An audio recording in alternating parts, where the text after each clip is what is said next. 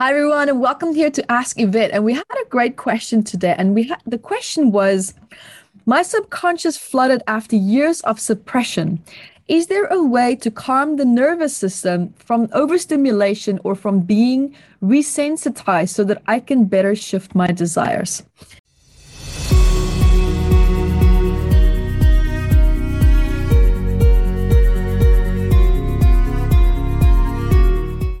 Hi everyone, Yvette Rose here, founder of Metaphysical Anatomy Technique, which is a gentle, graceful healing technique that is designed to help you to greatly improve your quality of life, shift anxiety, depression, self-sabotage, wherever it is that you feel stuck in your life with absolute great and ease, without even having to relive the past or even needing to remember what the root causes are behind why you feel the way that you do.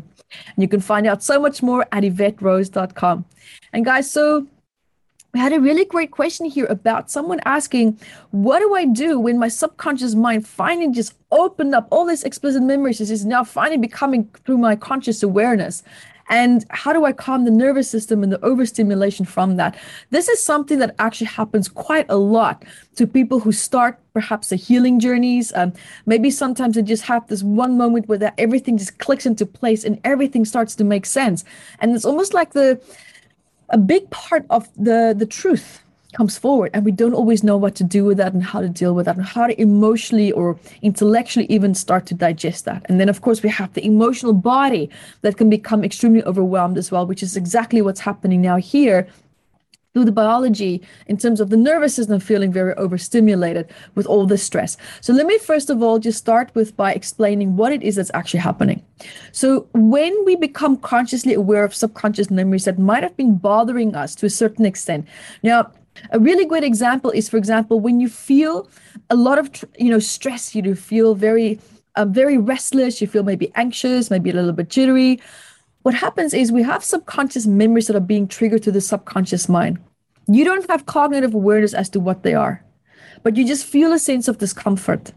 And then what can happen with this discomfort is we build coping mechanisms around that. Self-sabotage, maybe drinking too much, exercising too much, just really bad habits, or a lot of us would go into what I would call the dissociative state. That is the numbness instinctive response, as I would refer to it in MAT, in my healing technique, metaphysical anatomy technique.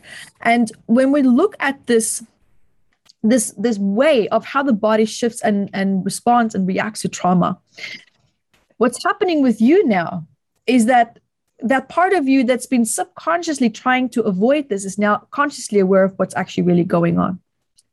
And what we do now is, with this conscious awareness of this, the body is now consciously aware of more things than what it is used to processing. Meaning your body was used to suppressing a certain amount of subconscious memories, because even though you don't have cognitive awareness of something happening, the emotional body is constantly responding, always. It never goes to sleep. It never misses a beat. So what I'm trying to say is, even though something that now was subconscious, it comes through in the form of anxiety, feeling restless, feeling uneasy, right? Insomnia is a really great example as well, amongst many, many other. And this subconscious part is now wide open. So even though your environment has now been stimulating the subconscious part, the body kept being responding, and we keep suppressing. But now we don't have that mechanism. That's completely taken away. The veil has now dropped. And so now what we're looking at is feeling the full extent and the full brunt of what we've been avoiding. So now, of course, the nervous system is now being flooded with more stimulation. It's not used to all this new information coming forward. So now the first thing what's happening here is, remember, we have at least 90,000 thoughts per day, conscious and subconscious. Now, what's happening with these thoughts, you were blissfully unaware of a big chunk of them. But now there's more of these thoughts that are now coming to light, because these thoughts are an expression of subconscious memories, flashes, whether it's ideas, whether it's emotions, whether it's images, whichever way, shape, or form this is taking for you. It's coming through in the form of thought processes and through memories as well. And now 75,000 of this 90,000 thoughts are repeated the next day.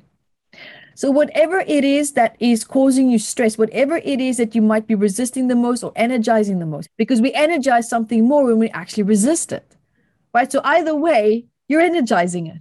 And even though it's negative. And now a big part of that 75,000 thoughts is coming over into the next day.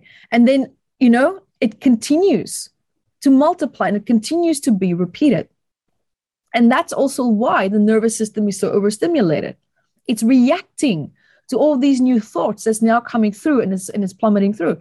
So the best thing to do in this moment in time, what I love to tell people is when they start to feel this overwhelm, is to consciously look around you and think and ask yourself, is there anything in my immediate environment that is causing me to feel stressed, or that would be a plausible reason to justify the way that I'm feeling right now?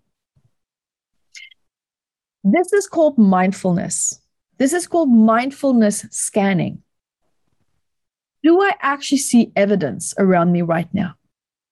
Because if the answer is no, you are already immediately calming down the amygdala through the frontal cortex. You are calming down your panic button by telling it, we're okay. Everything is okay. So that's the first step that you can do, is to actually really truly assess, what is my immediate reality? Because even though what can happen is that you can think, yeah, but what if in an hour? What if tomorrow? But what about this thought? Well, no, you're now in the future. That doesn't exist quite yet. Let's deal with what is real, and that is in the here and now. And sometimes to be in the here and now is the hardest part. A lot of people live their entire life to avoid being in the present moment. And the reason why is because it can be so painful. But it can only be painful because we don't make that cognitive conscious realization that what we're feeling is in the past.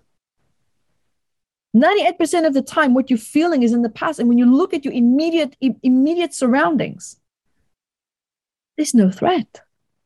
There's absolutely no threat.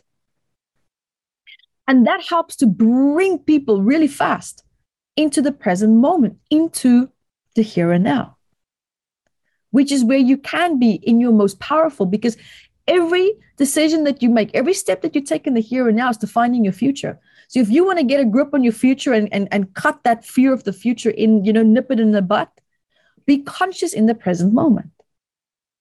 Because if you're conscious in the present moment, you will also have more conscious awareness and understanding that what I'm feeling is in the past. It's not real anymore. It's not real anymore. And to have that statement and to believe that statement, your body biochemically reacts to that. And your nervous system will biochemically react to it as well. Now, another beautiful exercise that I would love for you to try to do is, if you don't have privacy, what you can do is just take a nice deep breath. You can just and hold it as long as you can. And then exhale. It immediately decreases your nervousness and any anxiety that you might be feeling by 50%. And it can also stop you from feeling that you're going into what's called the numbness state, because when things become too much, we can either become oversensitized, meaning anxious, or we become numb. So you kind of want to make sure that you don't lean to either or of these two sides, because either of them are not healthy. We want to be in the middle of the spectrum where we have conscious awareness, where we feel balanced, where we feel coherent, but also still have emotional awareness of what it is that's happening around us, and to feel able and emotionally in control to digest that and to deal with that effectively. That is how you learn how to become resilient in your life. So I do hope that helps. And there's another part that I wanted to add here for you, how to better shift your life to create your desires. Instead of focusing on something from the past, which is this panic and the stress that's not real anymore, think of what it is that you want. And then feel the feeling of the wish fulfilled until your whole body floods with that feeling. While you tell yourself as well, whatever is no longer in alignment with what I'm feeling right now is in the past, it's no longer real. And there you have it, guys. Thank you so much for these beautiful, great questions. And until next time. Be the light that you are.